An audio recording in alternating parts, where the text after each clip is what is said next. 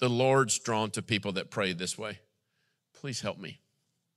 What I really like about Logan's story this morning he's going to share is that Celebrate Recovery does not find its identity in addiction.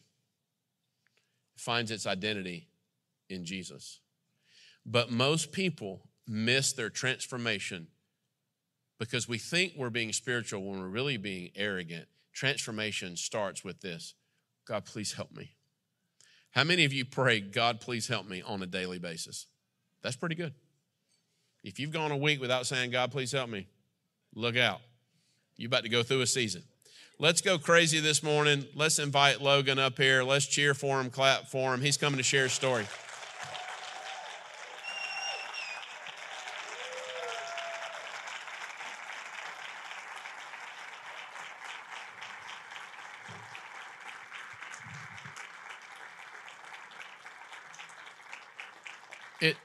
It's been a while since I've been caught this off guard. So I found out this morning your bride went to Dorman High School, and my mom, Susan Norris, was her guidance counselor back in the early 80s. Early 80s. And she knew my dad. He was a football coach. So even though you went to my crosstown rival, Spartanburg High School, go Vikings. And when I was growing up, y'all took care of us easily. But I'm really glad you're here. The only reason I know Logan is if you can't hear God, just Google. That's what you do.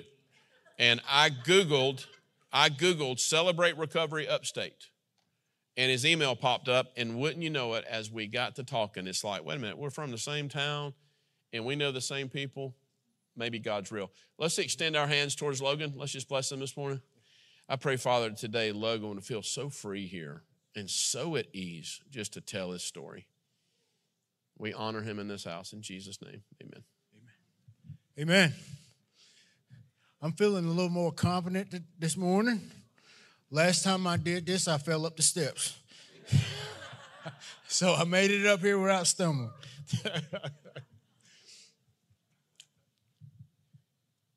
Guys, Celebrate Recovery has really changed my life.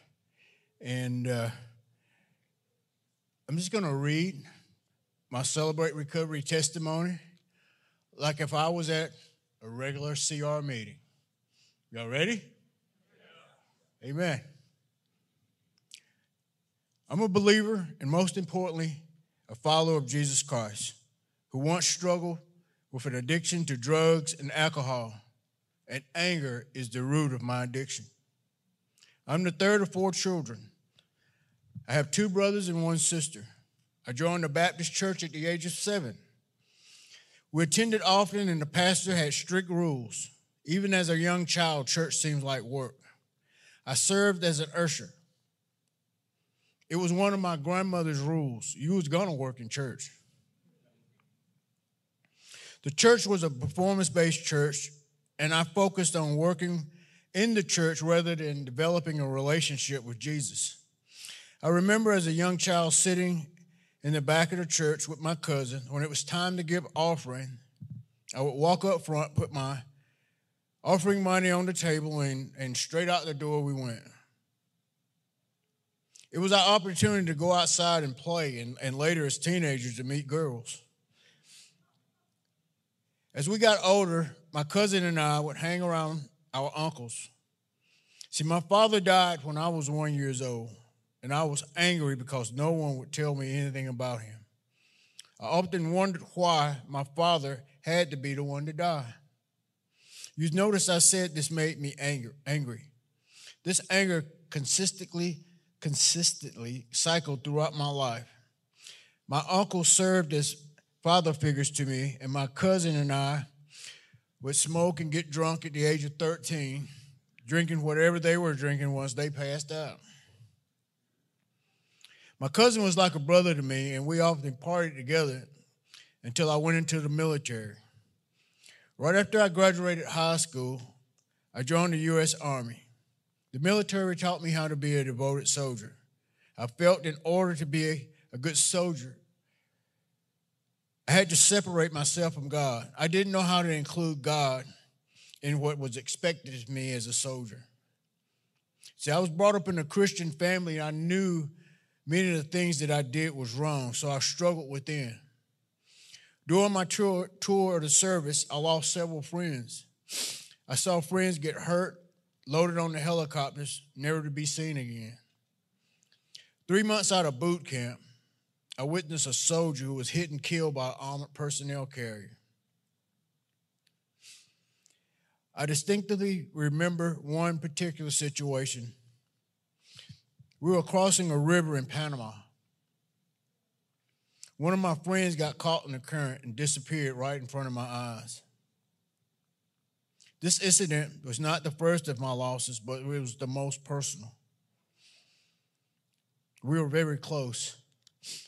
You know, it's hard to have breakfast with someone, and before noon, you know you're not going to eat lunch with him. His last name was Hill. My last name was Hillstock. We would argue about whose name was the best and pretend to fight and burst out laughing when people came to break us up. The reality of his death really hurt me. It changed my life. It marked the beginning of my drinking. The longer I stayed in the military, the more death I saw.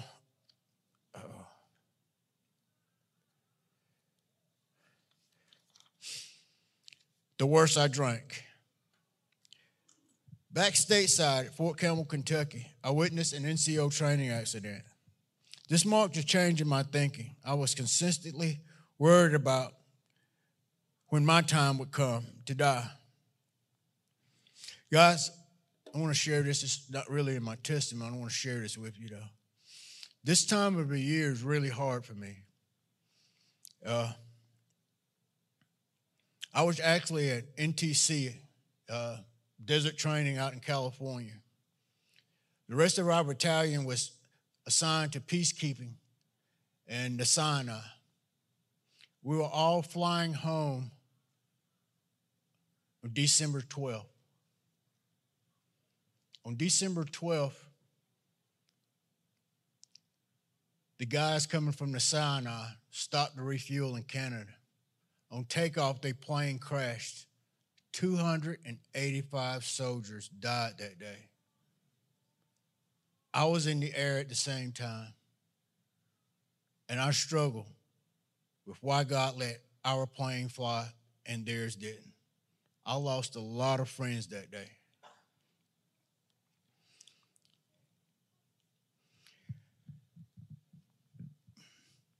I was constantly worried about when my time would come to die. I started to have dreams about death. You must understand, this was during a peacetime in our country, the Cold War. Our country was not at war, but it seemed like soldiers was dying every day, and no one was addressing it. This intensified the cycle of anger that had always existed just under the surface of my life.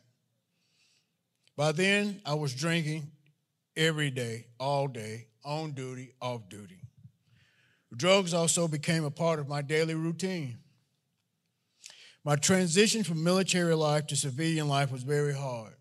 Drug use and alcohol was how I learned to live with the death and the pain by making myself numb. I tried to live in a world of lies. I used drugs to fit in and tried to stop the anger, the pain of losing friends. Most of y'all guys, y'all see these movies, you guys get drunk, get in a fight, right? Always get drunk, then you get in a fight. I was the complete opposite. I could not function in society because I was so angry that I had to take a drink just to go to work. Just to have a civil conversation, I had to have a drink. That was a lie. I didn't have to have it.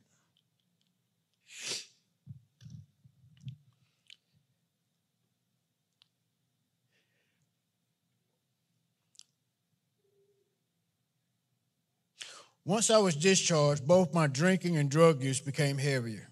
I traveled and worked construction as far as Texas to Washington, D.C., taking my anger with me from city to city, thinking if I just kept moving, things would get better. I went from working every day to becoming a drug dealer. I had a large clientele and spent much of my time trying to hide what I was doing from my family, being suspicious of everyone, and hurting my family while I thinking I was helping and protecting them. All my relationships were based on money and distrust. All my friends were about drugs, alcohol, and money. I even lost another friend to a drug overdose. I ended up serving 3 years in prison and several years on probation. But out of prison, I was right back up to my old tricks. I realized I was at my lowest point when I woke up on the floor and had no idea how long I had been laying there. I remember inserting the key into the lock and opening the door around 6 in the afternoon. When I woke up on the floor in the dark, realizing that I wanted to use again, even though it could kill me, I knew I needed help. The demons of my past had finally caught up with me. This had to stop. My drug addiction has caused me to lose my health, my ability to work, the respect of my family, but most importantly, my relationship with God. You see, at the time, I was 43 years old and diagnosed with congestive heart failure due to my drug use. They said I had the heart of an 80-year-old. But even after being diagnosed with congestive heart failure, I continued to use drugs. I would even go to my doctor's appointments high. Because of the drugs and the condition of my health, I was consistently passing out, my body filling with fluid. I was taking all types of medications. I eventually had to get a pacemaker, defibrillator, in order to keep my heart in rhythm. Looking back now, I knew God had plans for me. You see, I had been shot, cut, stabbed, and ran over by a school bus. Don't ask. That's a whole nother. That'll take too long. That'll take too long. All right. God has been watching over me my whole life, and I didn't realize it at the time. I got into recovery through the Veterans Administration. I could not get medical help unless I attended the NA group. God put me in a spiritual-based group that really changed my life. The funny part about that spiritual-based group, we couldn't curse. And every word that came out my mouth, the other one was a cuss word. So I said, God, you put me here to shut up and listen, because I couldn't talk because I didn't know how to talk without cussing. So that was a process I had to learn. Ain't God good? Yeah. This change didn't happen overnight, though. Working the 12-step program, it took me 1 year to get past step 1. Step 1, we admitted we were powerless over our addictions and compulsive behaviors, that our lives have become unmanageable. How could I be powerless? A soldier, a veteran, powerless? Really? Proverbs 29:23 says, pride ends in the fall while humility brings honor. By step 3, I had really changed. We made a decision, step 3. We made a decision to turn our lives and our wills over to the care of God. God placed a sponsor in my life named Fred. He helped me throughout my recovery, and I really started to believe that God had better plans for me. He helped me to understand Romans 12:1 and 2, which states, so then, because of God's great mercy to us, I appeal to you. Offer yourselves as a living sacrifice to God, dedicated to his service and pleasing to him. This is your true worship that you should offer. Do not conform yourselves to the standards of this world, but let God transform you inwardly by a complete change of mind. Then you will be able to know the will of God, what is good and is pleasing and is perfect. My sponsor, Fred, passed away a few years ago. I felt alone, but I knew he had helped place certain truths in my life. He taught me how to have a close personal relationship with God. I no longer let Satan rent space in my mind. Romans 12:1 and 2 has helped me change my thinking. I changed my people, places, and things and replaced them with things that are pleasing to God. As I walk through these steps, I have medically improved my health. With the help of my pacemaker, my heart failure is basically stable. Though I still take some medications, my doses amounts have dropped, and I've been completely taken off some. God has brought me a long way. He's given me back my relationship with my family, restored a portion of my health, and he also saved my cousin who I mentioned earlier. God has placed me at the right places at the right time to help me to grow past the point of focusing on relapsing or the things behind me. I can now move forward in my life. My walk with God has changed, and I know that I can have constant contact with God through prayer, where I can communicate with him wherever I need to. I try to rely on the fruits of the Spirit as I live daily. I know that nothing in this world can take God's grace away from me now. Ephesians 2:8-9 says, "For it is by God's grace that you have been saved, through faith. It is not the result of your own efforts, but it's God's gift so that no one can boast about it." Not only has God saved me, he's given me a new life. I'm now married to a Christian woman whom God has placed in my life from the very beginning. We both grew up in that little country church from our childhood. He's given me a happiness and peace that I had never known before. I try to live my life so that others can see Jesus in me and live my life as a testimony. I encourage people not to be discouraged like I was. God can make a difference in your life, and I try to share this with anyone who's willing to listen. When I finished my first step studies, I was ready to start my 12-step work. Y'all going to be a part of CR? Y'all going to go through CR steps more than once. I just want to give you the heads up with that. I'm on my 5th one. I'm going through step studies at the Veterans Home with some vets right now. It's my 5th one. You learn something every time. It's like an onion when you peel it. All right. You peel back. I'm going to tell you the bad part about it. It makes you cry. All right. When I was ready to start my 12-step work. Step 12, having had a spiritual experience as a result of these steps, we try to carry this message to others and practice these principles in all our affairs. I found out our church was starting a Celebrate Recovery ministry, and I wanted to be a part of it. Celebrate Recovery gave me the opportunity to reach out to other people. My sponsor, Fred, told me not to stay stagnant, to keep moving. With God and Jesus leading me, I know that I can. When I finished my second step studies, I found out why I was angry for so long. Step 4, we made a searching and fearless moral inventory of ourselves. Step 4 helped me identify the patterns of my anger. I'm going to give you the short version of my inventory. My father's death is where my anger started. My friend's death in the military is where my addiction started. But Jesus Christ's death on the cross is where my life started over.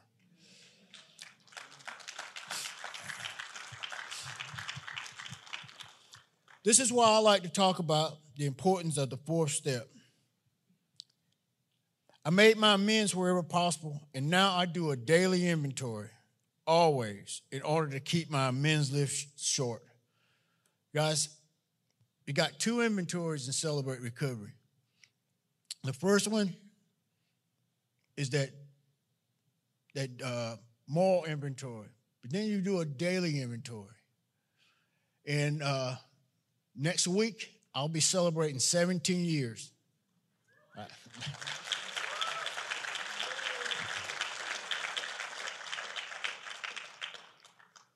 I said that to say this. I do a daily inventory every day for 17 years. If I can make it the next week. All right. 17 years. All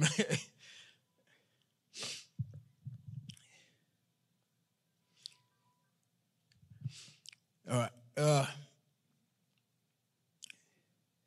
It was hard for me to write my inventory and my testimony, but I would encourage you to write yours.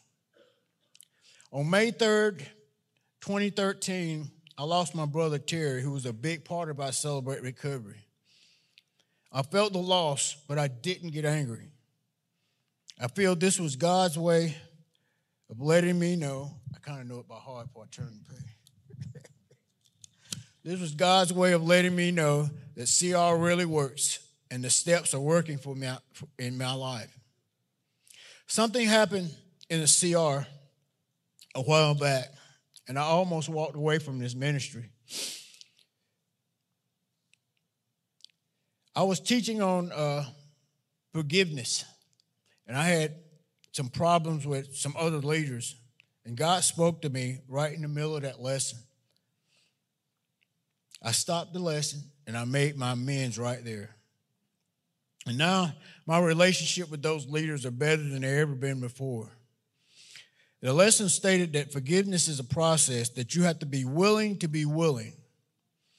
While it was something that I had to walk out, those leaders didn't even know that I was upset with them. And I'd like to share a little bit about me when I became a state rep a few years ago. And it starts that my story starts with an angry little boy that grew up that became an angry man. But God had plans for me if I just surrendered. And who knew that that little boy would grow up and be a part of CR one day, let alone a state rep? Being a state rep is not easy. God did not say that it would be. But he did say in Luke 12:48, much is given, much is required. So I do my best not to be a codependent leader. I try to let leaders lead, but I do try to be a good steward over. And Celebrate Recovery is challenging and rewarding. I'm blessed to have the opportunity to serve and meet new forever family members. Y'all know y'all are my family, right? Y'all know that? On the father side of the family, y'all are my brothers and sisters. All right? Amen. And I like to close with this. For me, Celebrate Recovery is built on love and forgiveness and a desire not to give up. So remember this one word of encouragement. When God sees someone who does not give up, he looks down and says, there's someone that I can use. So don't give up before the miracle happens. Thank you for letting me share.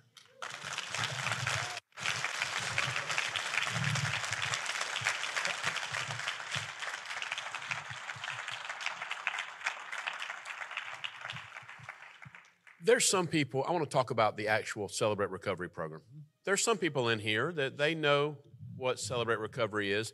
If you've ever been through Celebrate Recovery, even if you visited one time, will you raise your hands?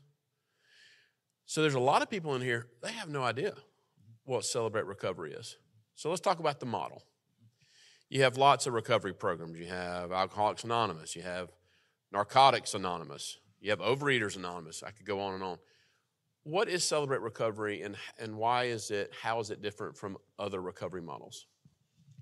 Celebrate Recovery, from the way it's structured to me, is that we are only one higher power. That's Jesus Christ. That's to start off on the rip. That's it. Jesus is the only one that can save us. If you go to some of the other recovery meetings, there are people that's going to try to fix you. We're not going to try to fix you at Celebrate Recovery. We're going to introduce you to the guy that can, though. You know what I'm saying? Oh, I know him. Jesus is the only guy. Yes, we love him very much. We love him very much. As I say, he's very good at his job. Right. So a man named John Baker, back in Southern California, not far from you, Alejandro. I should have told you that yesterday. He goes to his pastor, Rick Warren, back in the late 80s, early 90s. He lost his marriage for a year, alcoholic, and the Holy Spirit really just showed him how to get well. He takes his notes to his lead pastor, Rick Warren. This is before Rick was a huge global deal. Rick started looking at it and said, I think in the Beatitudes, there are 8 things I see in the Beatitudes that are the key to breakthrough. What is your relationship with home base of Celebrate Recovery how have you been trained in the tools, and what do you do in the upstate to help what started back in late 80s? What do you do now to help people like me do what they started a long time ago? Well, I refer you to the basic 7 keys that Pastor John started the ministry with, and I help you walk through it so you can train your leaders the 7 keys of how to run the ministry. And so what it's going to look like here, right now I'm developing a team. We're just signing whoever wants to sign up to be trained in this around Easter-ish, late spring-ish. What it'll look like here is on a Thursday night. Why don't you just use your imagination to imagine this room on a Thursday night? What will CR look like? That's what it looks like. Okay. I don't know who you're pointing at. I'm like, CR. Can I just explain something to him for me? yeah, it'd be great. I'd love that.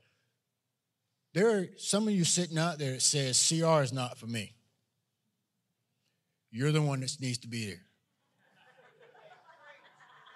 I'm serious. Is there anything in your life that separates you from Christ?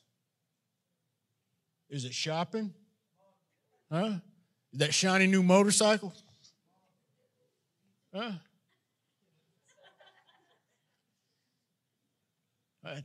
Buying your kids too much stuff? That kids got your life out of control? You told me codependency is the biggest addiction you see, and so talk about that. Yeah, codependency. If I'm gonna use me and my wife as an example. If my life is so out of control that my wife is trying to fix me that she can't live her life like she wants to, my wife is codependent. If there's somebody that you're trying to fix in your life, but you can't get your work done, you can't get dinner done, you can't get the kids ready, if there's something going on because you're trying to fix somebody else, you're codependent. Well, I'm laughing because it's not funny, but it kind of is, because what my wife and I do for a living and the team we lead, I do a lot of counseling. Most people see recovery as alcohol addiction, drug addiction, or porn addiction. And what people don't realize is there's about 1,000 other addictions. Yeah. And most people don't see it as addiction. They just, it's not a big a deal. Well, it's a huge deal. Yeah. So anything that I'm getting my strength from other than Jesus is an idol that needs to be laid down. Yeah. When we lay it down, then he comes to help. Why is it that most people have a hard time laying that thing down? This self-gratification. We as people want to be happy. And we as people like material things, But I found out with me, because my wife won't let me buy any more cars. Yeah. See, that's my idol, cars. I have to be careful with that. I found out that I'm more happy when I'm content with what I have. And I found that out through working these steps. Let's close with this. On a Thursday night in the spring, we start off with some musical worship. Right. No, start off with a meal. Yeah, celebrate recovery. You like to eat?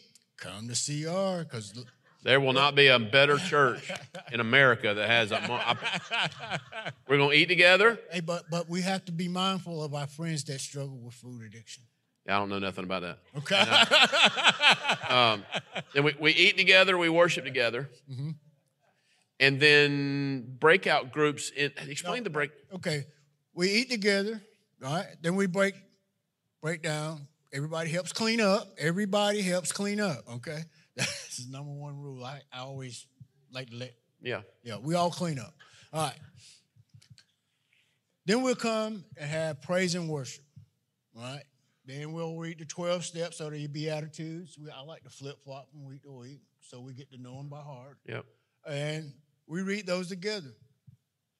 Then after that, we have a lesson or a testimony. There's 26 lessons, I believe. I might be number off, might be 27.